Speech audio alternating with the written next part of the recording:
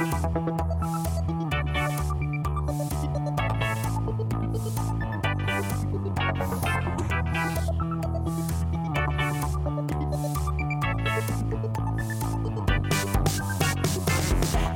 ou Tripoli, Vilnius ou Benghazi, Paris, Moscou, on fait le boonga, boonga. Bangkok ou Bogota, Le Caire ou Jakarta, Gustavia, on fait le boonga, boonga.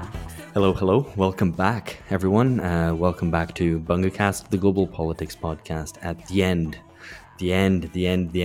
of history. That's what we're going to be discussing today. You're listening to this in January. I hope you're not having a dry January. Hope you have a wet January. I don't know. This is Because an you're already episode. wet. It's already, well, yeah. I mean, here it's the rainy season to, push away any suggestions of any other connotations of what a wet January might be. Anyway, we're recording this actually at the end of the year. You're hearing this in mid-January, I think, listener. But for us, at least, we're recording this on the 30th of December and have that kind of ominous sense of ending, that sort of doomy sort of feeling. But for you, listener, that might not be the case. You will have already lived through the end.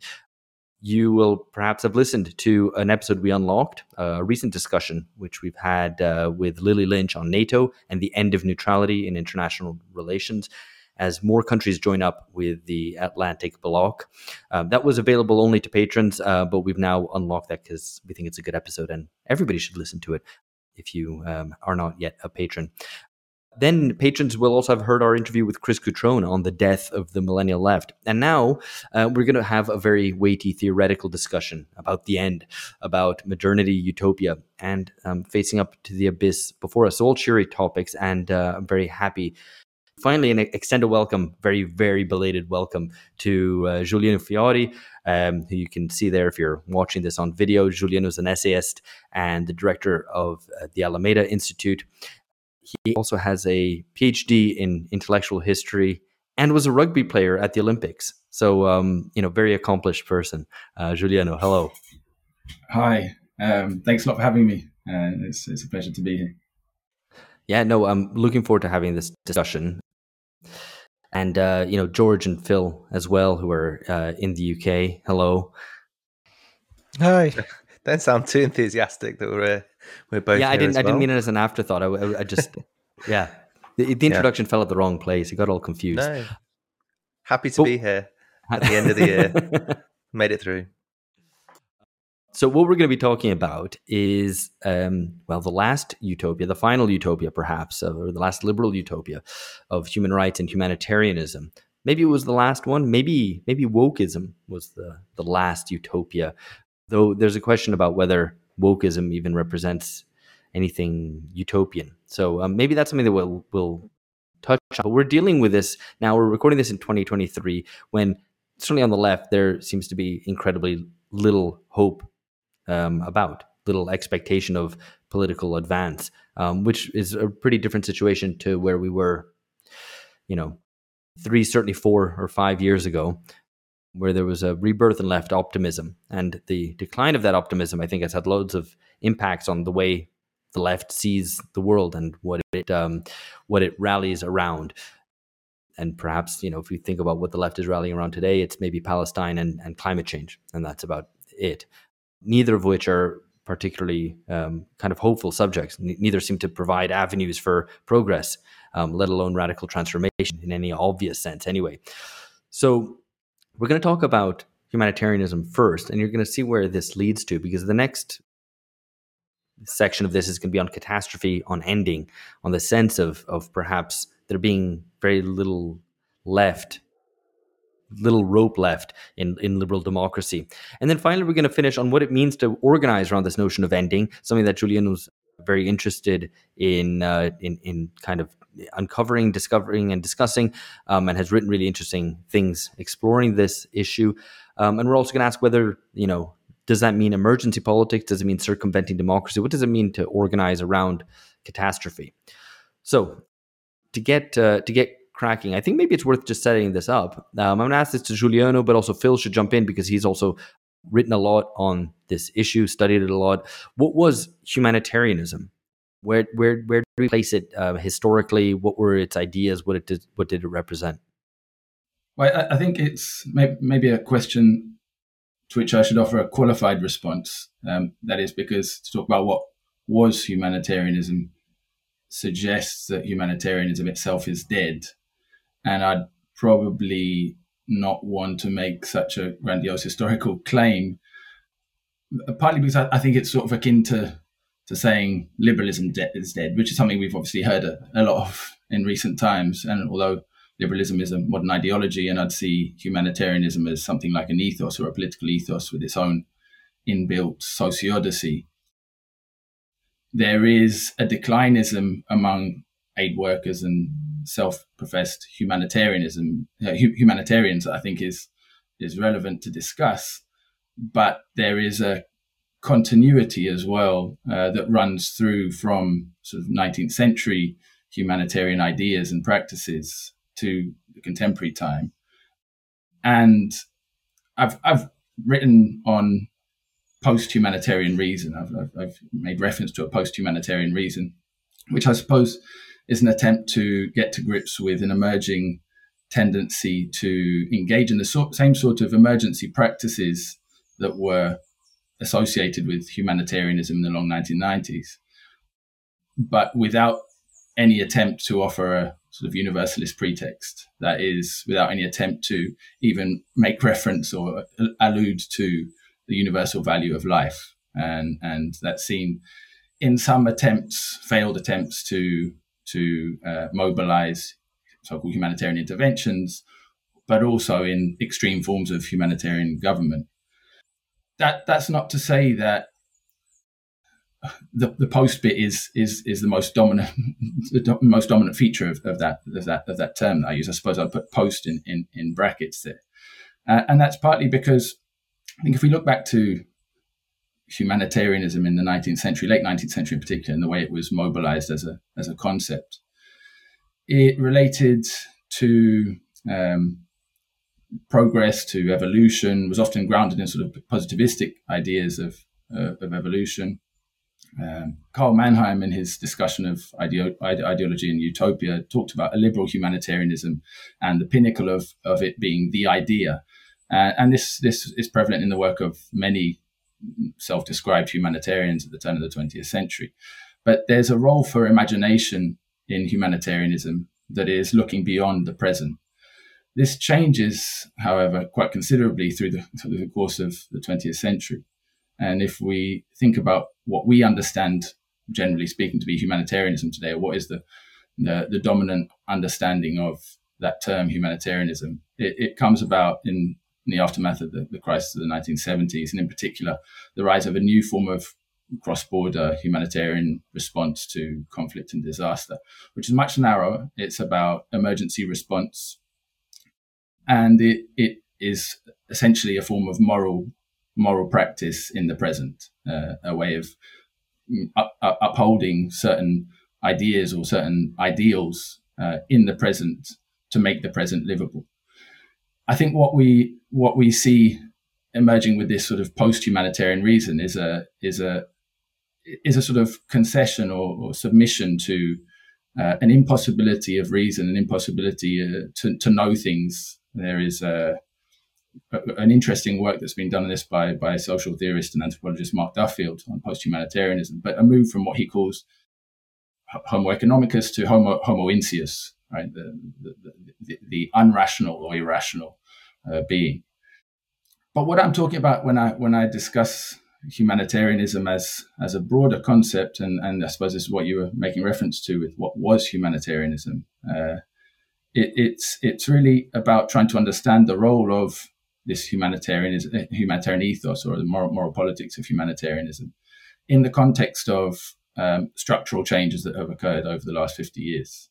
So rather than adopting the approach which is quite dominant, certainly within aid discourse, which is to see humanitarians as cleaning up the mess left by politics, and doing so in a time when they're trying to rescue the possibility or the hope of progress. I would tend to see a humanitarian politics broadly speaking, as something that emerges most particularly in the moment in which the future no longer seems possible. And so connecting the emergence of this humanitarian politics to a closing off of horizons, and a closing off of horizons once capitalism has reached its outer limits. So with the process of internationalization of capital and globalization in general, the disappearance of an outside seems to make any horizon of expectation beyond the present impossible rather. Sorry. And with this, a humanitarianism that emerges as the only thing that's possible, the only practice that's possible to try and recover some sort of meaning, even to collective life. Right. Yeah. I mean, so it seems like more the following away rather than necessarily a change within humanitarianism, but the following away of other ways of seeing politics that leaves kind of humanitarianism being the last idea standing at the end of history. Is that kind of how you would It's more than understand it? that, though, I think, because what strikes me in the discussions about humanitarianism, it becomes this kind of vortex, and to which all sorts of previous kind of frameworks get sucked into. So, for instance, I mean, very kind of, I don't know, very banal, not even banal, I mean, they're not banal, but say discussions about urban development in the past that would have been talking about, say, building cities, city planning, and so on in developing countries, post-colonial countries. That becomes kind of folded around discussions which are, as Juliano says, kind of based around kind of survivability, adaptability, humanitarianism. So any kind of discussion about which would have traditionally been, understood as melioration, but in a context of progressive improvement of some sort with a horizon, becomes kind of reworked around a humanitarian ethos. And so I think it's in a way like it's much. It restructures all different kinds of policy and discourse domains that would have been framed differently in the past. I think so. It's much bigger than I think than just the kind of the image we have in our heads of kind of a crisis, a conflict, or something, and aid workers. Yeah, and I think here, if we think about the images that humanitarianism, the concept, might conjure for us, particularly in the post-Cold War period, or at least from the 1980s onwards, we might think of Live Aid, and then response to Ethiopian famine, and then the militarized humanitarianism of the 1990s. All of these are very much situated within a worldview, or emerge from a worldview that is about trying to bring the periphery, or let's say what was the third world, up to speed with the rest. And so humanitarianism is a thing that the West does to the rest. And I suppose what I've been trying to do, not for moral reasons, but for sort of for intellectual rigor and political reasons, perhaps, is to try to understand the emergence of humanitarianism as this moral politics, or this ethos, in a way that demonstrates its application within liberal democracies as well.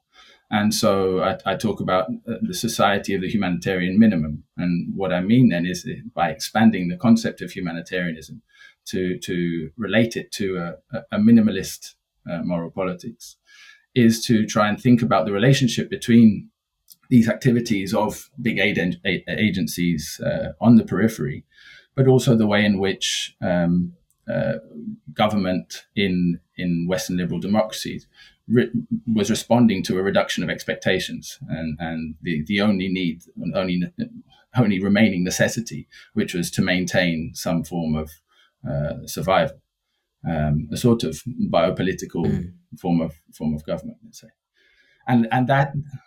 So like well, I mean, I was going to ask. So, I mean, the decline of developmental expectations for the old third world, then kind of comes home, as it were, as well. That there's diminished expectations of first world development or advance, or at least for sections of the population who then get treated in humanitarian terms. Is that right? Yeah, well, Is that how you see it? And you've written on Brazilianization and peripherization, and I think there's definitely a connection here. And in one of the essays that I shared with you about melancholia and humanitarianism, I make the link between peripherization and the rise of humanitarian politics. But I'd also see that as working dialectically. It's not just something that is brought home unidirectionally.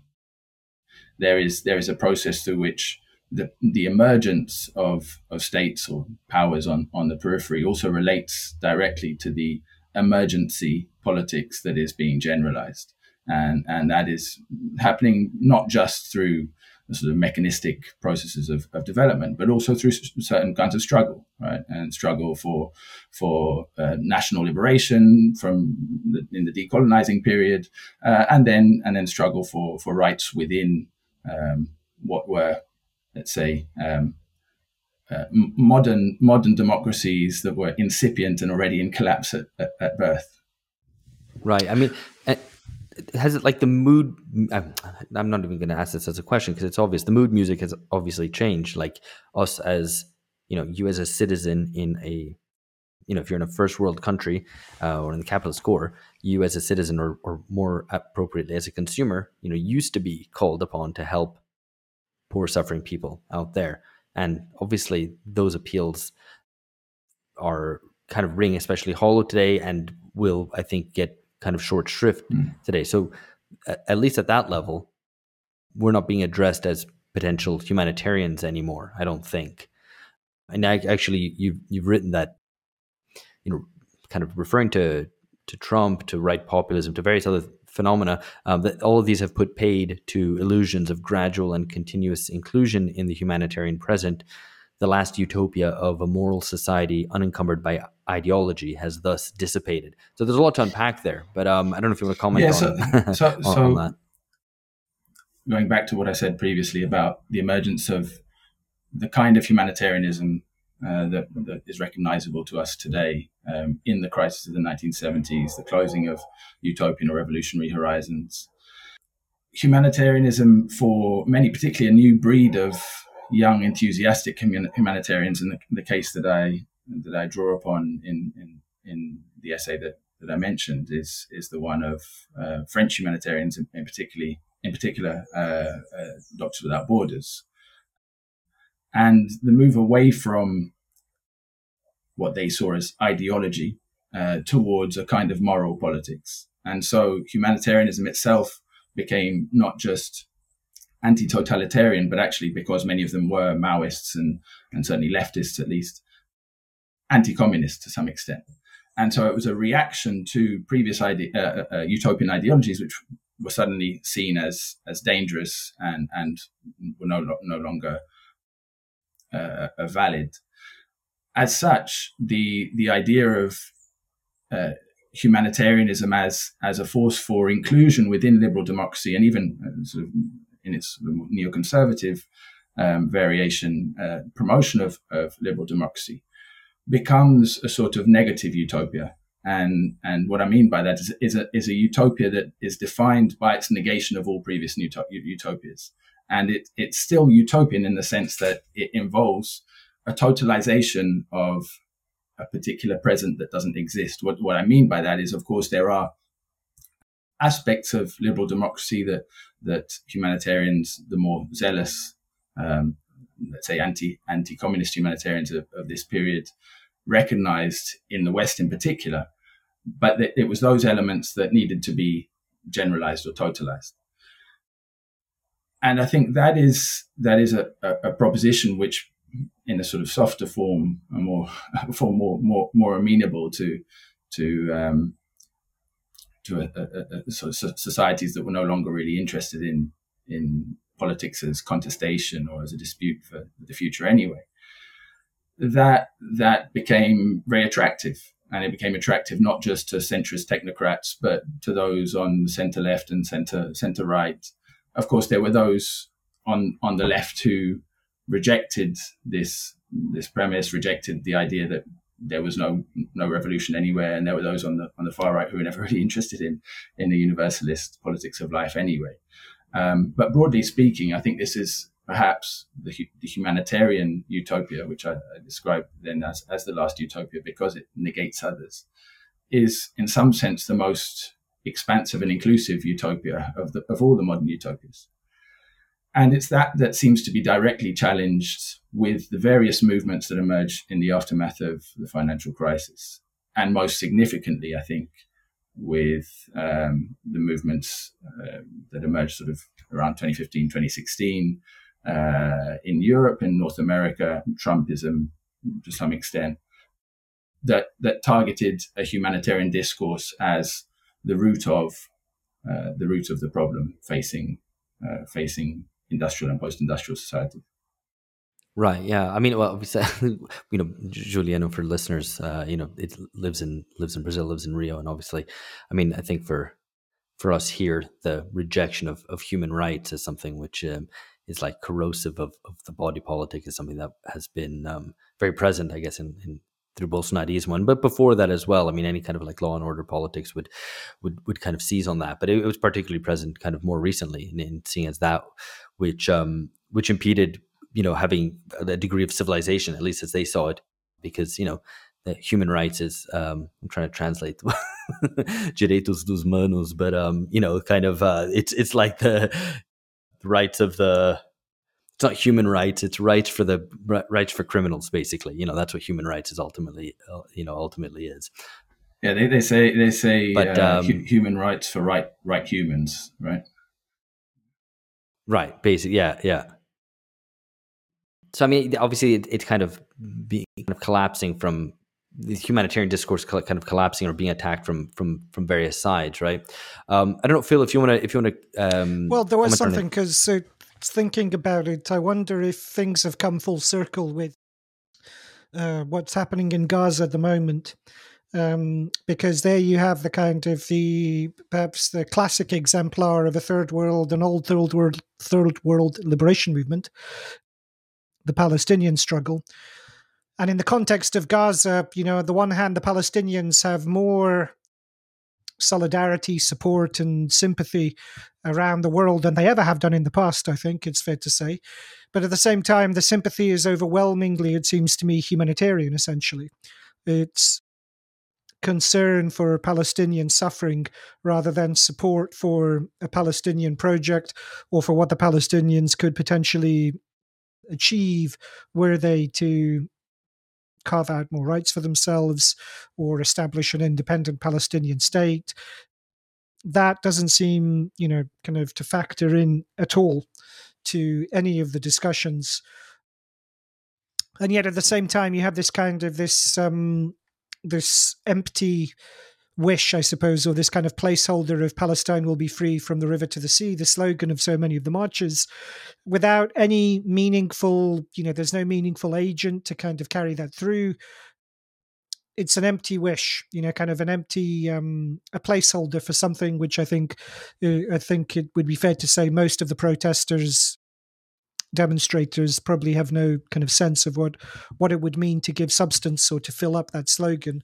And so the default, what occupies that is just humanitarian sympathy, kind of a ceasefire, permanent ceasefire, a humanitarian pause, bring in aid.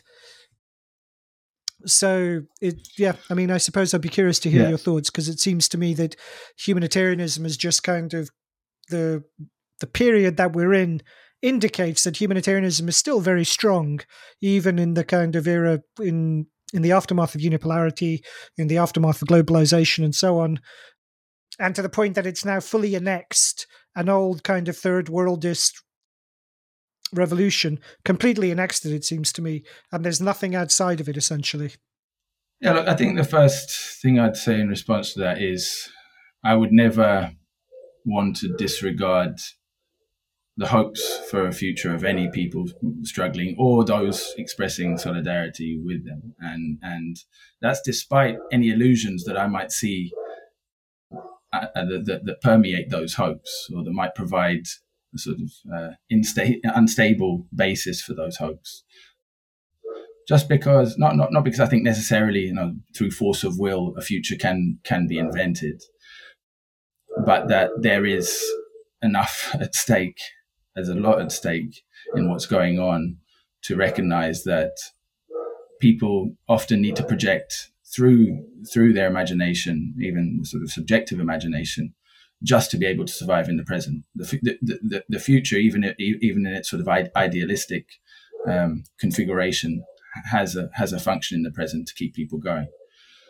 So I wouldn't disregard that. On the other hand, I recognize certainly what you're saying when you point to a sort of dead end of politics and political struggle on the periphery more generally, but in the context of Palestine. And I think placing the Palestinian struggle, the Palestinian cause, within a broader context allows us to see what might have been exogenous factors. I think if you look about the way in which Palestinian movements under the umbrella of the PLO projected ideas of a different future, of freedom beyond necessity even, that is something that starts to disappear in the late 1970s and 1980s. In fact, it starts to disappear really when the PLO concedes to the possibility of a two-state solution. And I'm not saying that with any sort of passing any moral judgment on that, but there is a concomitance there.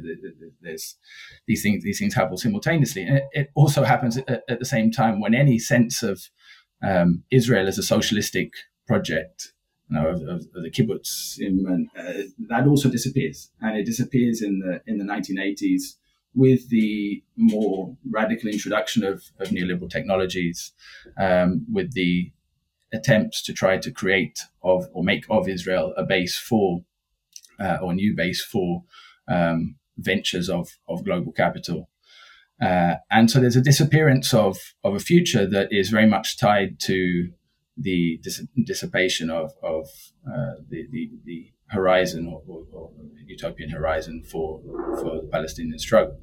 I think in the case of what's been happening recently, that is expressive in the way in which people respond to the 7th of October, that there is a tendency to not concentrate on the politics of Hamas, for example, but also on the politics of Israel's security posture, and just see it as a sort of dialectical exchange of violence.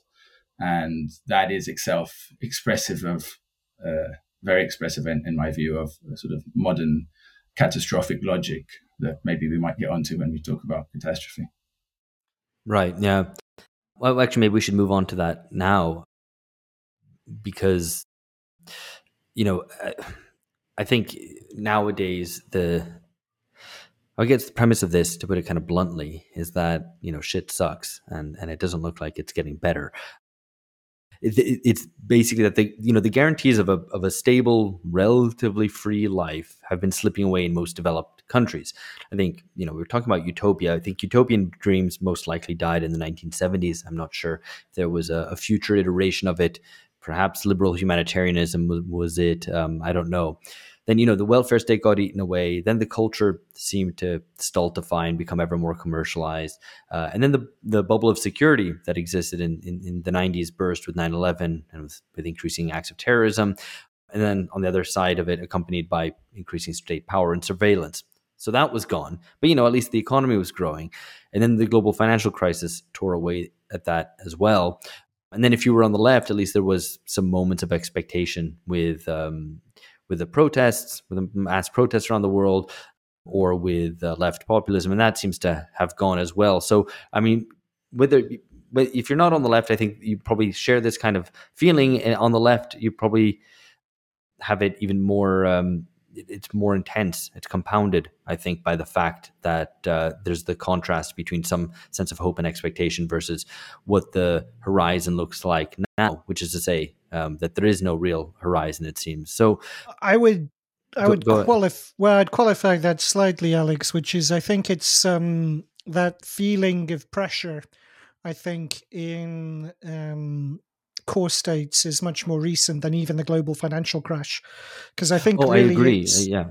well, I mean, I think it's really the return of higher interest rates and inflation together that has really kind of made palpable that sense of insecurity. So, I mean, obviously, I mean, countries like Greece and Spain, in Italy, were devastated by the sovereign debt crisis that came in the wake of the financial crash in 2008. By the mid 2010s, they were under that pressure. But in terms of, and I think there was that real sense of insecurity, and you had all the mortgage foreclosures in the US. But I think really that sense that there were ways, that kind of your standard of living could still be protected. I think that is the thing that has been most Yeah. decisively eroded, particularly in the kind of core Western states in the last few years. And that's principally, like I say, higher interest rates and inflation. And that, I think, is still kind of to play out. Yeah. So I suppose all I'm saying, I mean, I'm not disagreeing with the way in which you set it up. It's only to say that it's two very concrete and relatively recent changes, I think, that have really kind of put the squeeze on, even states which had up to this point, as a result of quantitative easing, managed to escape the worst of the global financial crash, such as the US, Britain, Germany in a different context. And now those countries, ordinary people who nonetheless managed to protect their living standards up until then, I think, are feeling that instability and precarity much more. No, absolutely. That's yeah, a worthwhile corrective in saying how recent it is, but also something which we've discussed before. That Germany was kind of one of the last holders on to the end of history, that it still lived in this kind of post-historic bubble, and now things have come home to roost for Germany too. So even countries which seemed to a certain degree immune are now also facing the sense of everything suddenly crumbling and slipping away, and on loads of different terrains, right? Like the culture is bad, the economics don't work, you feel it in your pocket, but also politics is bad, right? So this compounded sense of things slipping away makes me want to ask to everyone. I guess I'll come to George first. What is there to hold on to? So, I mean, what's left of Western liberal democratic modernity? Yeah. What are the silver linings? What are the rays of hope? I mean, yeah, it's not an easy question to answer, but the first thing that there are some good things left, and they're basically What are they, George? they're basically bourgeois rights. We still have these, at least nominally. So freedom of speech, freedom to associate, all these things which He says people are from like, England, where if you send the wrong sort of what are tweet, you the police talking turn up about? your house. Like, I mean, what we freedom have is speech? we have these things nominally, and we need to regain them substantively. But yeah, I mean, I don't know. I was chatting with a friend of mine in the pub last night. Like, what was the best film that you saw this year? What was the best music? We really struggled. It's not it hasn't felt like a shining year in cultural production. You did mention this, Alex, but yeah, I think there are still some things about Western liberal democratic modernity to hang on to, but you probably have to kind of start right from the very beginning. So that's why you start from the liberal bourgeois subject and build from there. but I mean, this liberal bourgeois subject, I mean, as we've discussed many times before, isn't really there. He's been replaced by, I mean, Juliano made reference to, I forgot the term he used, but somehow like the kind of irrational subject or something, but also the vulnerable subject. And in any way, the kind of traditional liberal bourgeois subject is long gone. So, I mean, I asked the question provocative because I'm obviously working towards something else, but it's still worth being blunt. Like, what actually is there to hold on to? Yeah, I mean, that vulnerable subject, that is the dominant way that we see ourselves, and that is, that's, I guess, in some ways the basis for humanitarianism, or for a lot of contemporary politics, is that we do see ourselves and others as, fundamentally very, very, very vulnerable, and or vulnerated, already having been injured and requiring some kind of recourse of some sort. But yeah, I mean, it's almost got to that level of kind of a basicness or essentialness that you're not even thinking about some of the institutions. You're just thinking about the the starting point, and it's not even there. Boonga, boonga, boonga, boonga.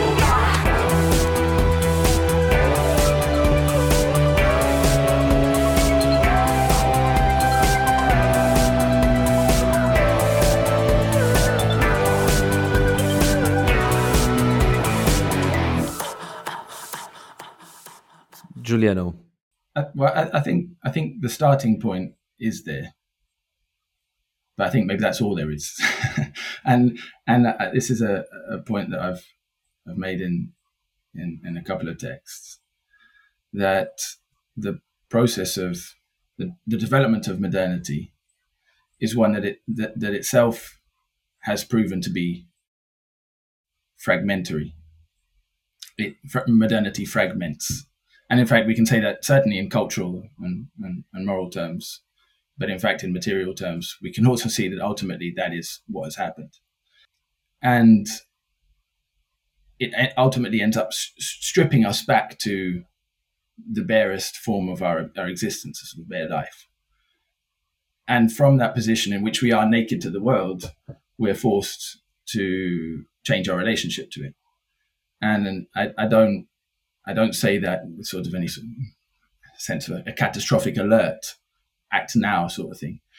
But there is a sense, at least to me, in which certain illusions have dissipated and things become clearer. Certain ideas about even historical subjectivity, about a concreteness that would underlie certain struggles for a future, necessarily are challenged by material developments. And that forces a rethinking, even, I say tentatively, a reimagination of the way in which people organize for a future. But then I think, George, you are right. I don't think bourgeois rights have been entirely done away with. There are struggles within social institutions that are hard won through centuries of struggle, that something of them remains. And we see this even in the welfare state. I say that again, some degree of but there are people who are fighting hard to maintain universal rights to education and to health. And that shows that we're not absolutely dead yet. And from that, there is always some hope. And in fact, from the destruction that takes place of those, the destruction of those institutions, there is also, I suppose, dialectically, a hope that is built into that process, and that is ultimately a modern process of progress to some extent. And that is, when things are done away with, we can see more clearly. In fact, apocalypse itself plays that very, very role. The apocalypse reveals to us the essence that was always there. Now, I suppose which apocalypse we're talking about is a question we'll get on to. Just to jump in there, Alex. I mean, it makes me think of this conversation we had about Goran Thurborn's kind of big analysis of like the 21st century, which in some ways is the most pessimistic. It's way more pessimistic than talking about catastrophe, because his basic claim was that, during the 20th century and previously, you'd had these developments which had produced their own kind of contradictions, and that's, driving things forward.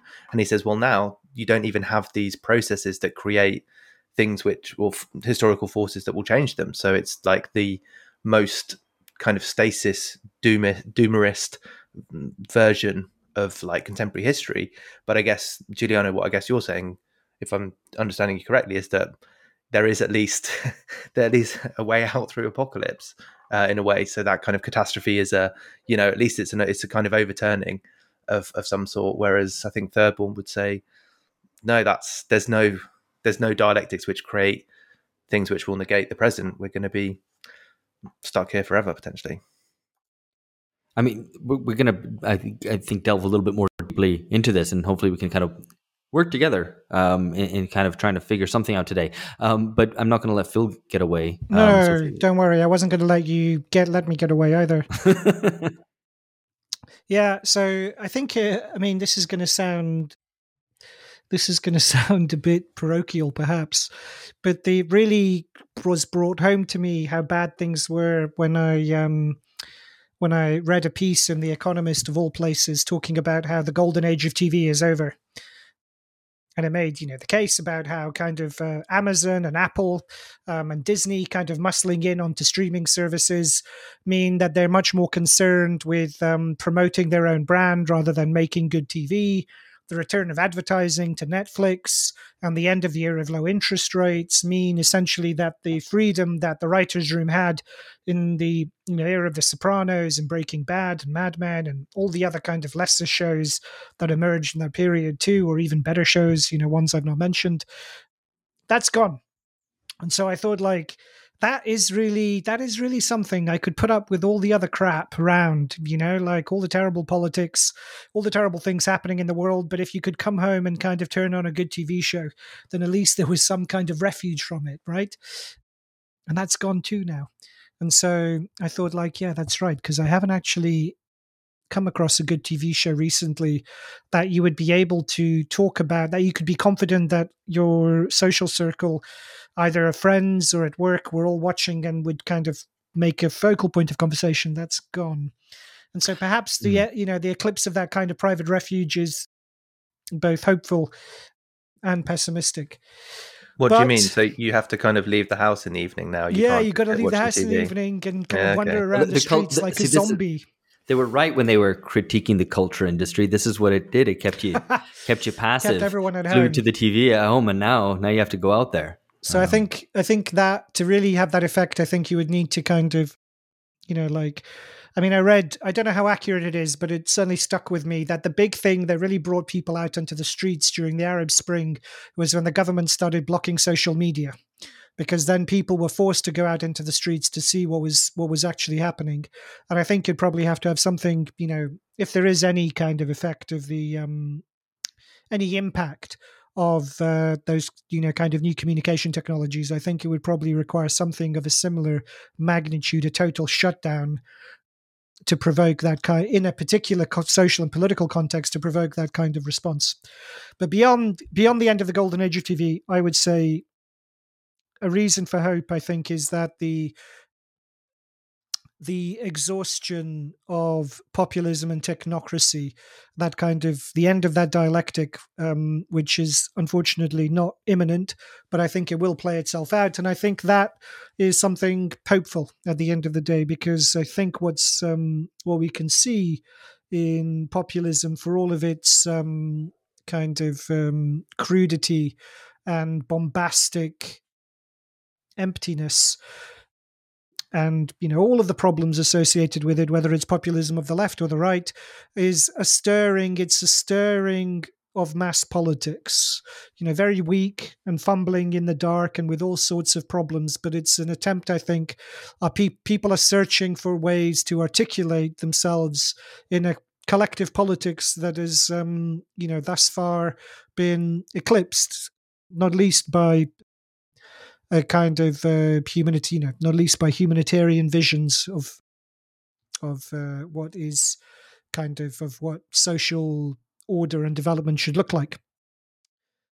So I think in that context, I think there is, we can look forward to what comes after populism and liberal technocracy, because at least for the foreseeable future, I mean, this is, we're saying this on the cusp of 2024, and what's going to be an enormous year for that context between Trump and Biden, as well as in the UK and other big elections.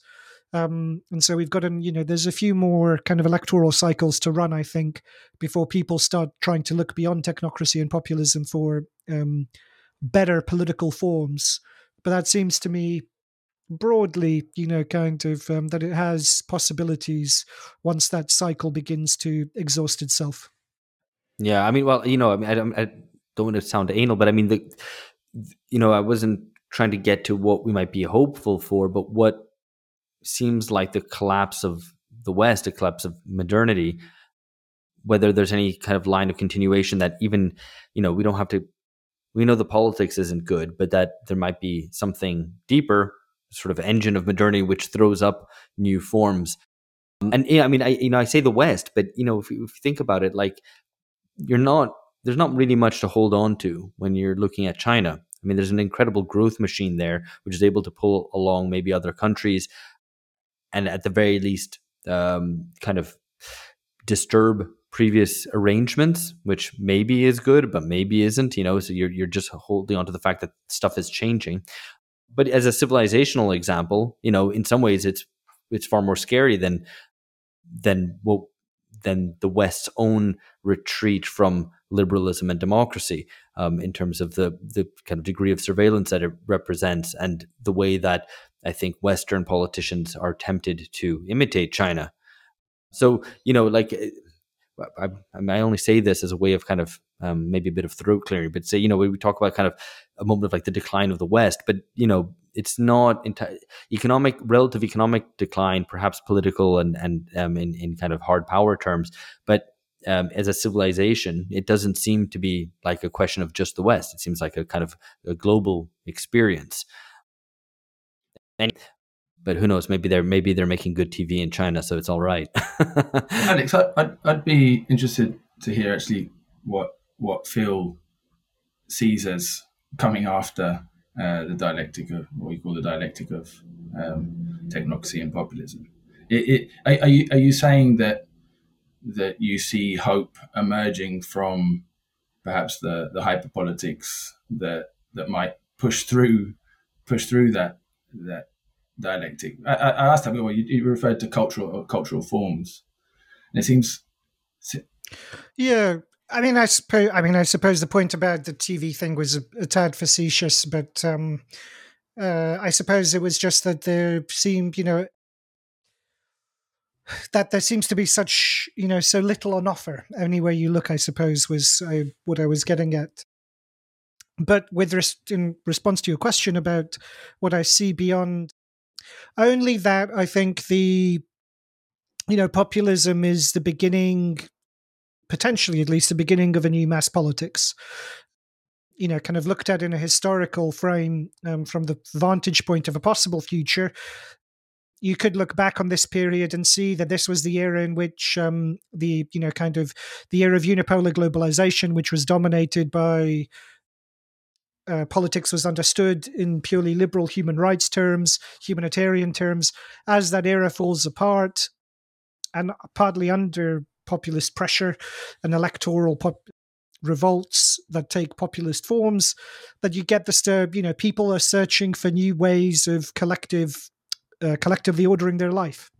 And so when they realize that populism won't provide the answers that they're looking for, and that's a process which is a process of social learning. It's not sufficient for just having a theoretical critique of populism. People, I think, need to learn that the promises are empty or limited, that people will begin looking for other kind of ways of doing mass politics, which are better than populism. And I mean, certainly other people will look for things which are worse than populism, no doubt. But at least there'll be political openings. So I think in a long time frame, I think there is a potential kind of hope for a revival of mass politics in so-called advanced democracies. I think if we think about the dominant social and cultural form of the last 20 odd years is, I think, the platform, or the surface, the depthless surface, in fact, that Friedrich Jameson talked about as characteristic of postmodern cultural forms. But we see that as well with the movements or non-movements that emerged after the financial crisis.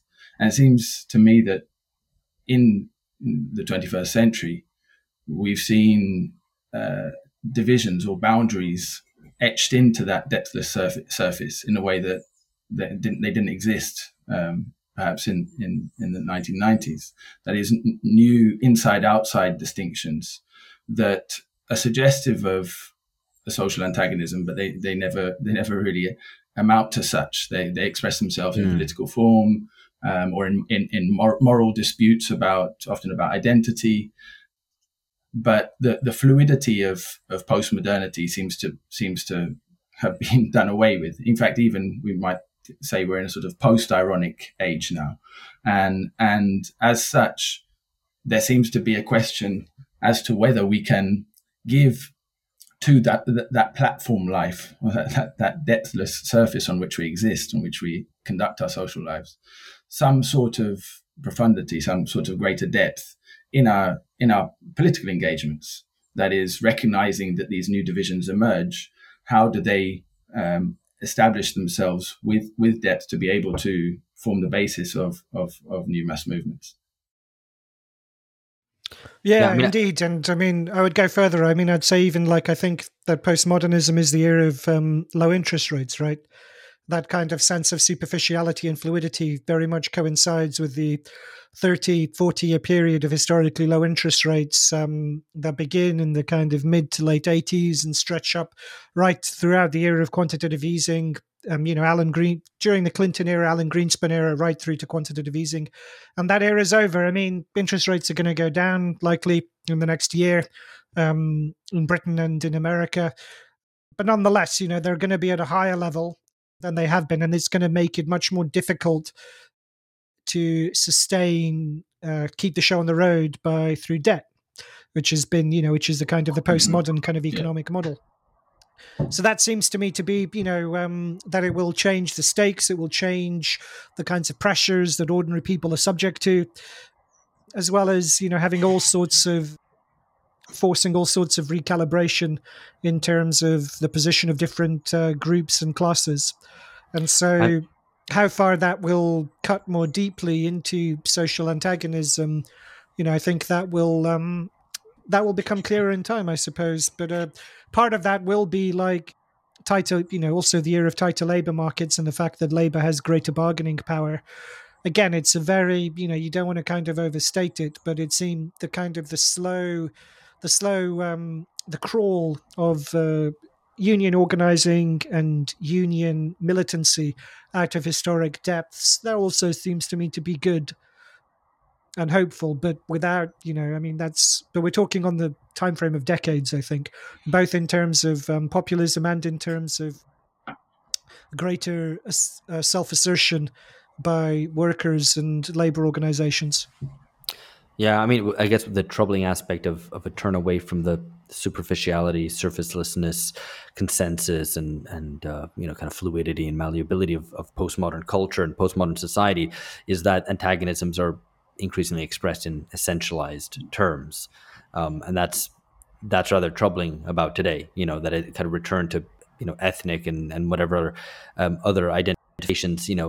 I think, there's a bit, not to get onto this, but there's, the debate even amongst trans, whether trans is all about fluidity, about being one thing one day or another thing the next, or actually really about an essentialness, about I essentially identify as this inside me, and therefore I need my body to conform to that. And I kind of think it's the latter, and so there's lots of evidence of this turn to essentialism, which I think is a lot more troubling because it would be suggestive of an end to any kind of Enlightenment universalism, especially because it's kind of across the board. The right does essentialism, of course, obviously, but the left does too.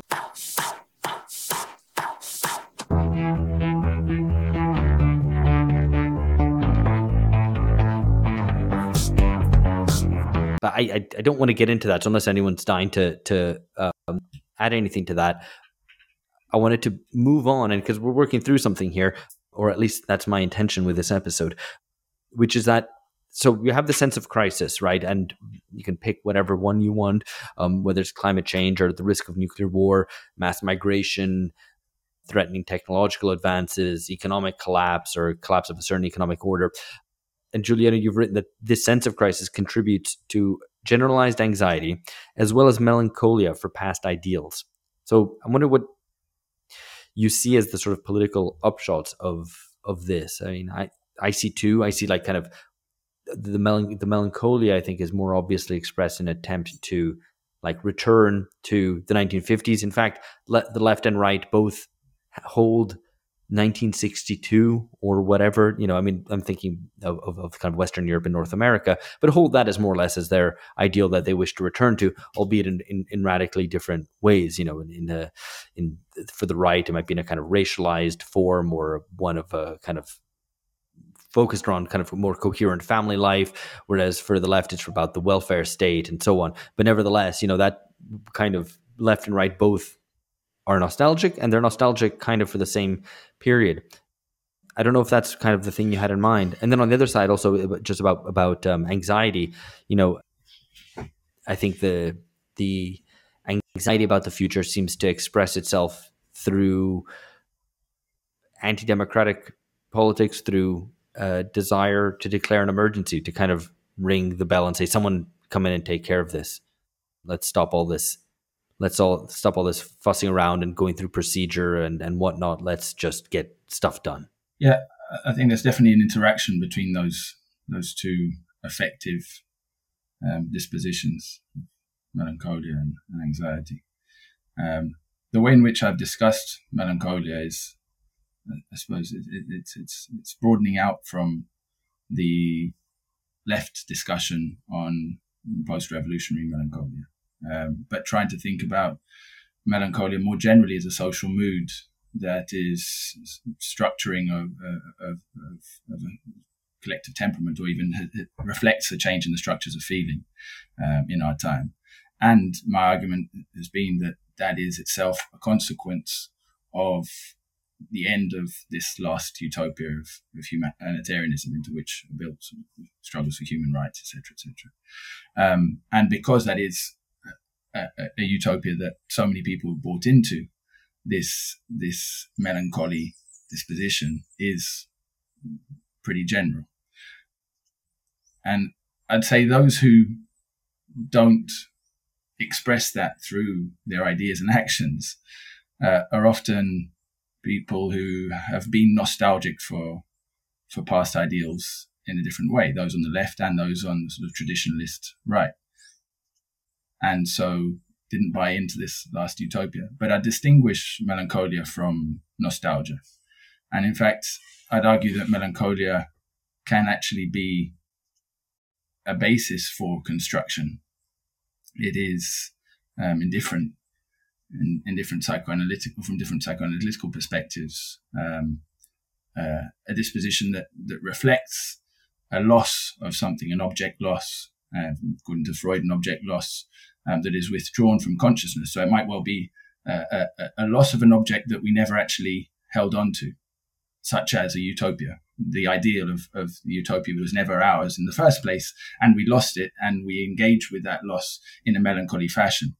But from that position, Freud then sort of revising his ideas in Mourning and Melancholia, then talked about the way in which melancholia can contribute to character.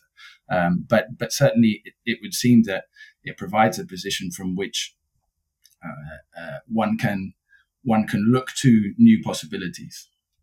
It's not necessarily backwards facing in that sense, like nostalgia is, but it does potentially pacify for a period.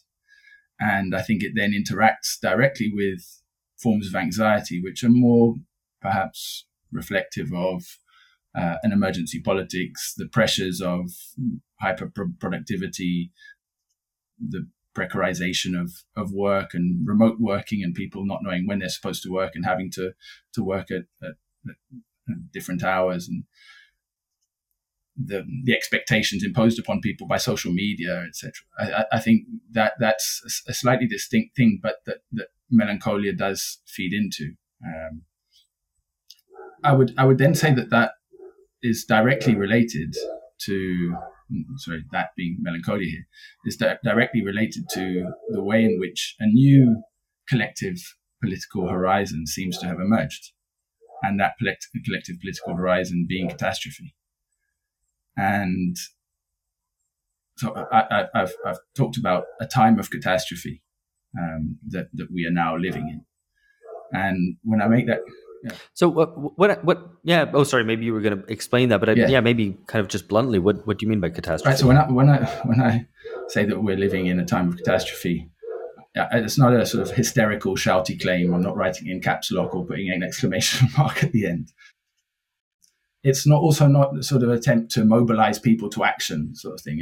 Look at these things; they're really happening. We need to do something. In some sense, it's a reflection on that disposition of people recognizing something, imagining something collectively, and thinking that we need to do something. But it also strikes me as obviously and even shamefully parochial to think that it is one's own time in which the end will happen. And of course, we should be so lucky, Well, there have of course been apocalyptic or catastrophic imaginations that have formed in different moments of modern history. In the Romantic period, and just need to look at the number of works of romantic art and literature that were entitled "The Last Man," and the ways in which even ideas of anthropogenic climate change were discussed, the Malthusian ideas of overpopulation and reaching the period in which there would be a war over hunger and those sorts of things. Karl Jaspers in the early 1950s talked about the difference between an imaginary conception of apocalypse and the real possibility of the end of the world. But that in itself would seem to suggest that we are, through our own objective analysis, able to say, no, this thing is really happening now. However, the emergence of a collective imagination of catastrophe, be that in the form of ecological collapse, nuclear holocaust, or in fact just more generally a collapse of modernization, the disintegration of the base for the pursuit of modern ideals like the work society with rights and welfare, etc. That collective imagination doesn't emerge from nothing. So it also emerges from facts. It also emerges from scientific developments. And so in that respect, I'm not disregarding what underlies this imagination. On the contrary, in fact, I think if we're trying to engage with catastrophe normatively, politically, we need to try and work out what are the bases of the current imagination and what that means for organizing collectively. So what I'm then doing is, it's not also a positivistic claim about catastrophe. It's perhaps me pointing to a psychosociological observation that we see in our art and our literature, in our music, even catastrophe everywhere. And the entry to a time of catastrophe, to me, seems to be marked in more recent years by the assumption that, in fact, catastrophe, through our imagination, we realize that catastrophe is going to happen. And so we start to embrace collectively a politics of spoliation or a politics of destruction, voting in politicians who are ultimately telling the truth. And Bolsonaro is a good example. Telling the truth in the sense that they say, what we experience is a war for work. Go out there and fight each other. And so that's what people who are who are on the breadline are engaged in very precarious labor. Some of them have, in fact, decided against making claims for labor rights, because the flexibility is a way of working through this competition and embracing this apocalyptic vision of the end. Yeah, which is something that we discussed on this podcast in relation to Argentina's new president, Javier Milei, where there's also a kind of certain appeal to amongst the kind of perhaps the most precarious of a kind of dog-eat-dog libertarianism. It's a way, as you say, it's a way of working through that. I mean, I'm when hearing you talk about kind of apocalypse and the sense of that it's, your understanding of catastrophe being not a positive claim that everything is going to explode or implode or fall apart, but that we have collectively a sense of somehow impending catastrophe. Obviously, lots of people have talked about the way that cinema has imagined or even willed on, the idea of that, we desired 9/11, or Americans desired 9/11 through their film production because it was already there. And it puts me in mind of a great film by Michael Haneke, who's probably one of my favorite directors, The Time of the Wolf, with an always excellent Isabelle Huppert, who it's basically a kind of post-apocalyptic scene.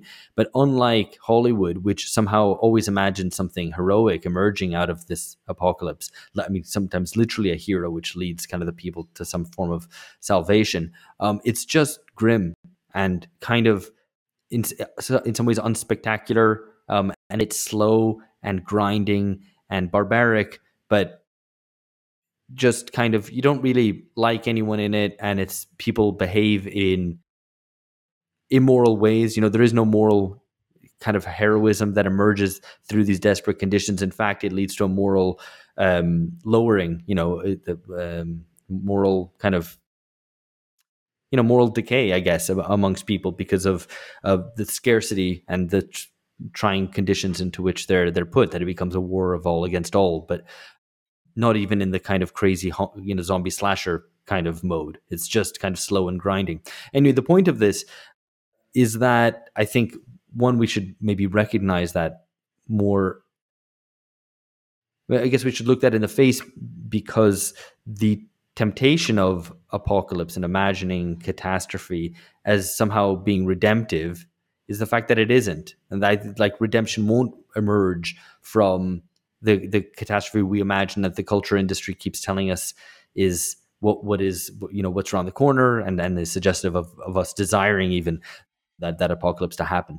So I wonder if that, I mean, I don't know if that runs against what you're saying, or against it. Whether we should be honest with ourselves that there is not going to be any salvation through some great emergency.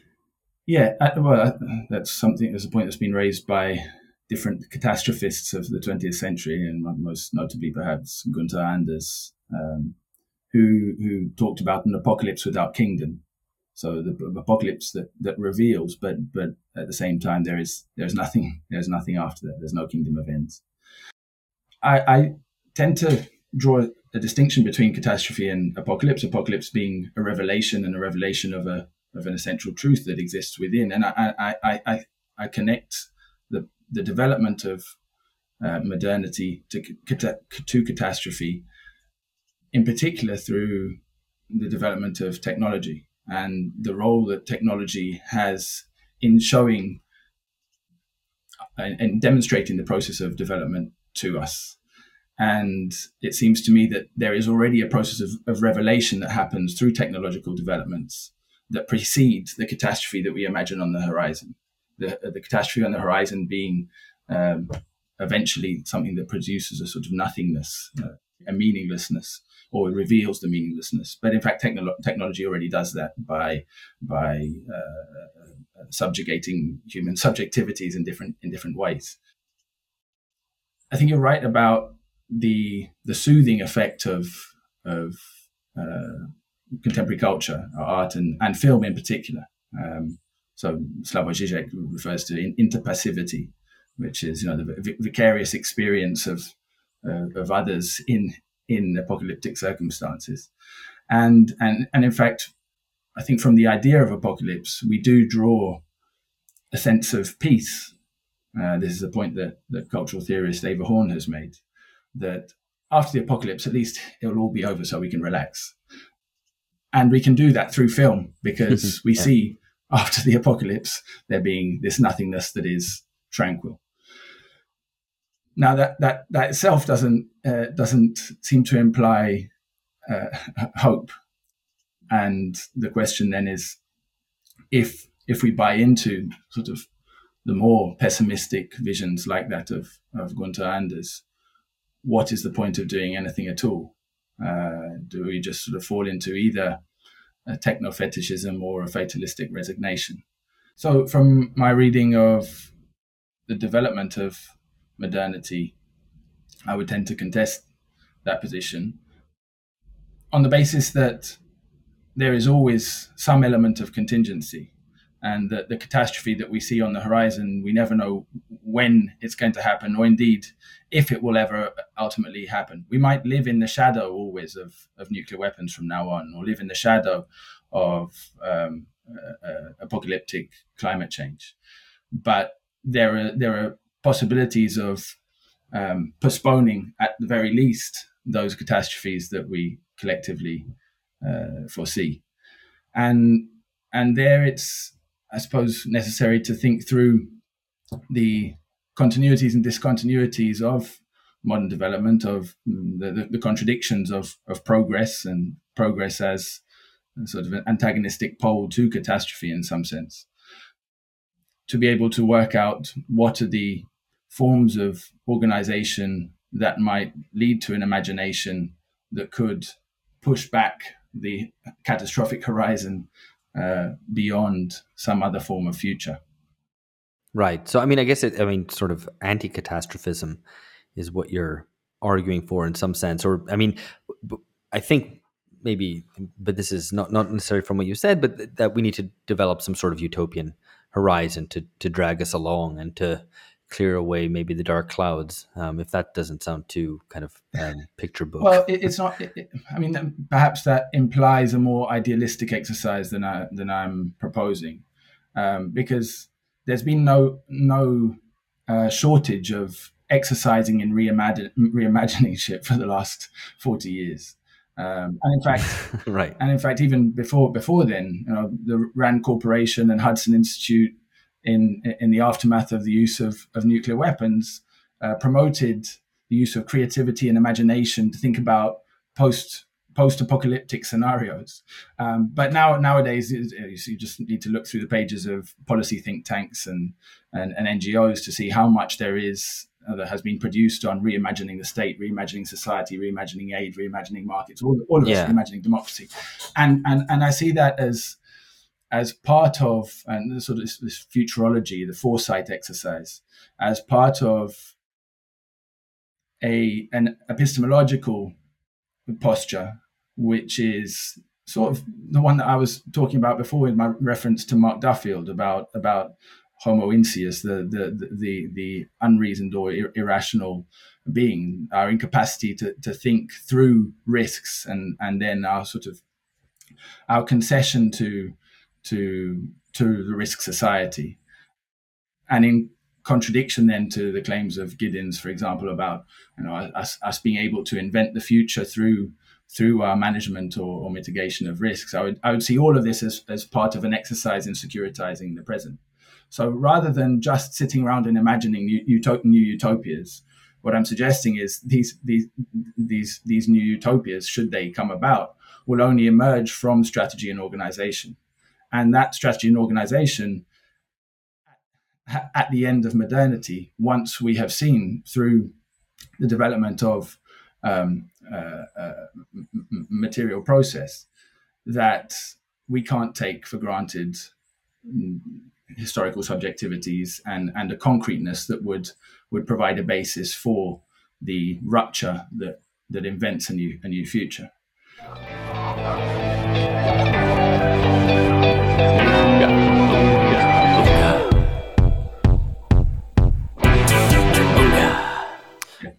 So, I mean, let me take an idea which was very present in the last episode that we did with Chris Catrone, and George, I think, suggested that we kind of discuss this, in fact, because, I mean, it's basically the question about the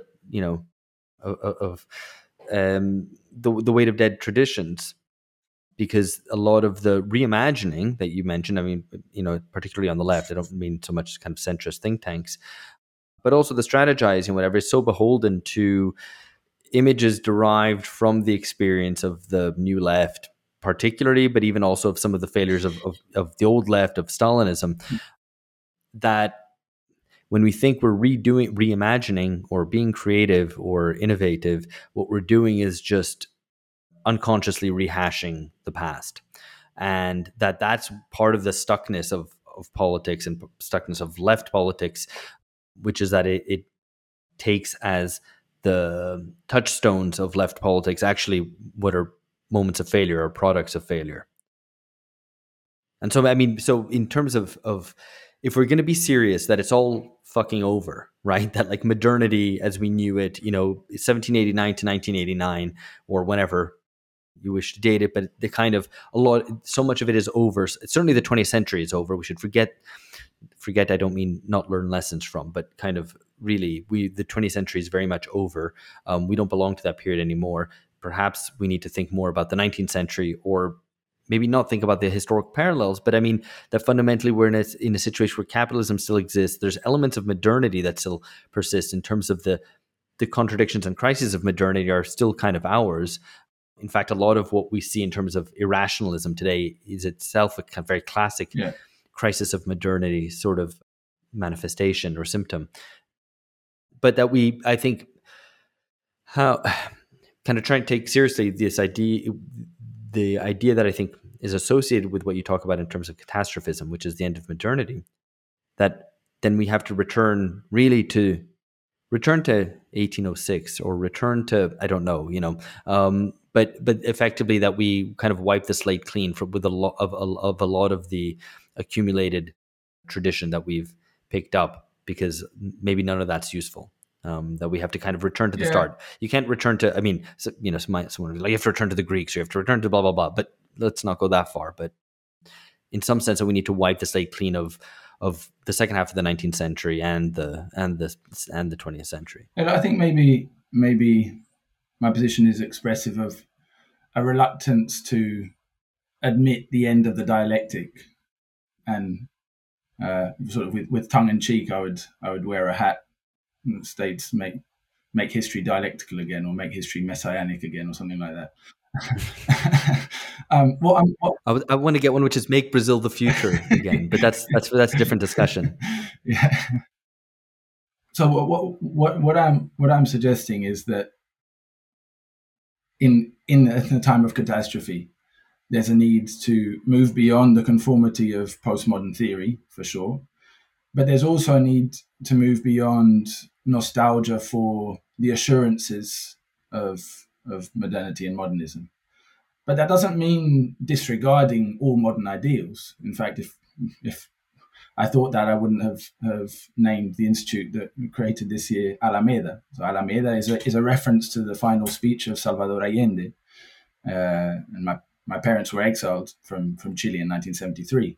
And in his final speech, he said, sooner rather than later, the great Alamedas, that is the great avenues, will open up again through which the free man will walk to construct a better society. So the idea of a pathway or pathways to a future, I think is still absolutely necessary to struggles in the present, and struggles even for necessity, struggles for life. But that doesn't mean that we can rest upon the same secure premises that existed 50 years ago or more. And there are also certain problems with the modern project, broadly speaking. Obviously, that encompasses a huge amount of stuff that I think are worth recognizing. The fact that, of course, capitalism is centering itself, but modern philosophies of history were also centered on certain populations. And just for strategic reasons, let alone moral reasons, the need to engage with other traditions of struggle in a materialistic or with a materialistic basis become absolutely necessary.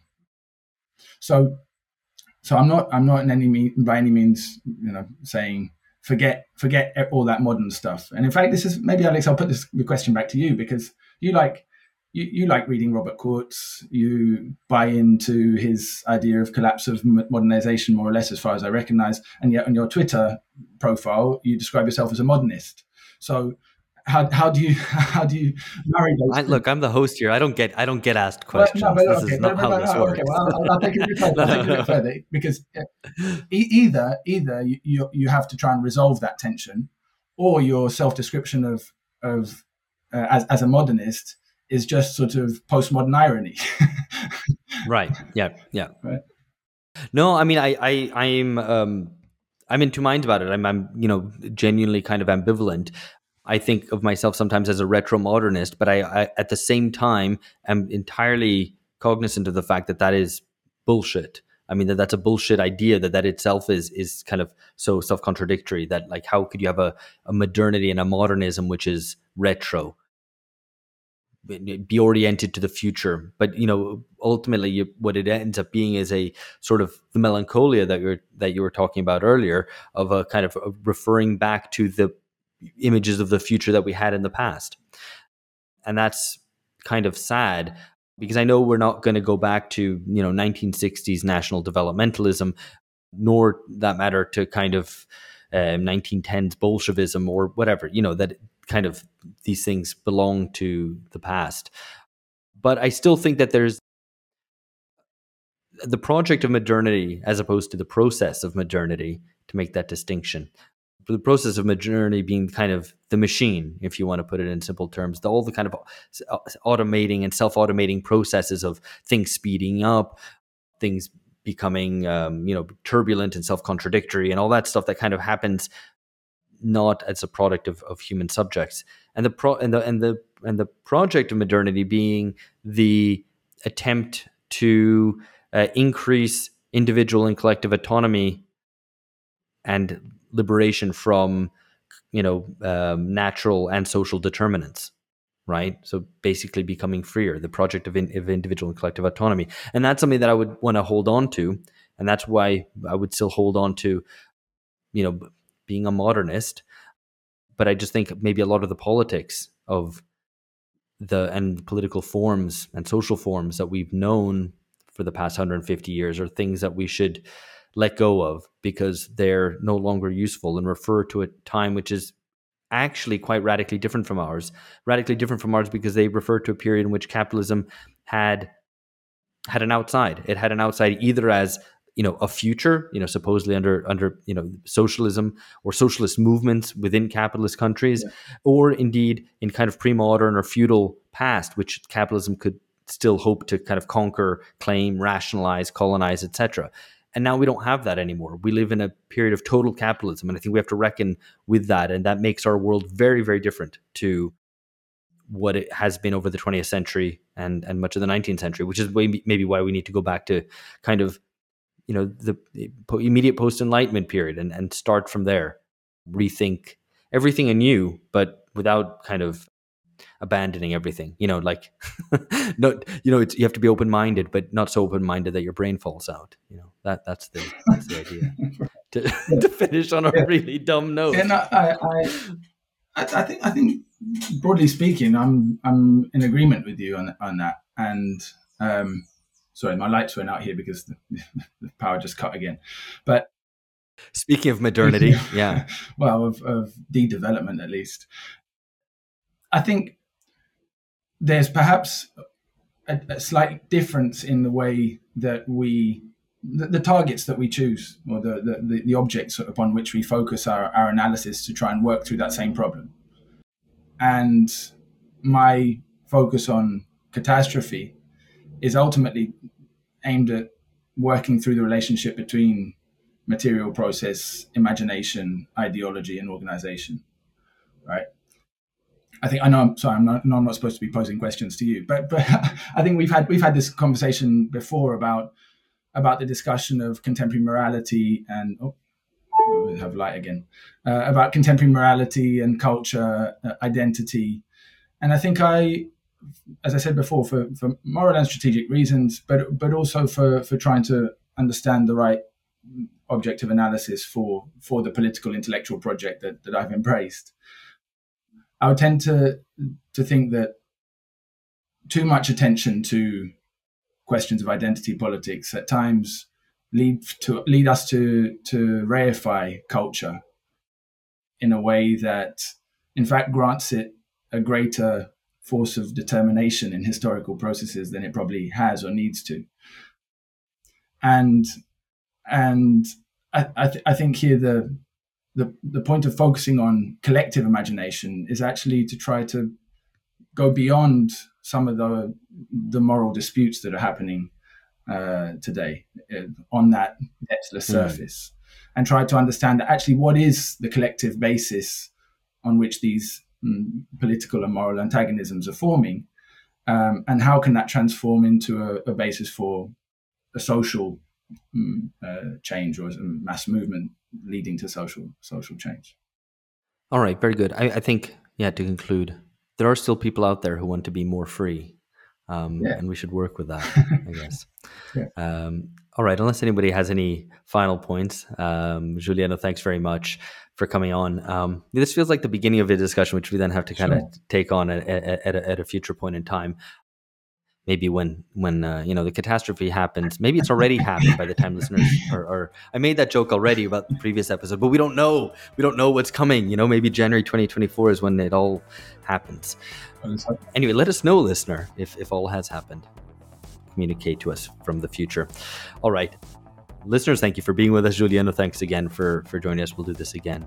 George, Phil, thank you as well, and catch you next time. Thanks a lot. Bye-bye.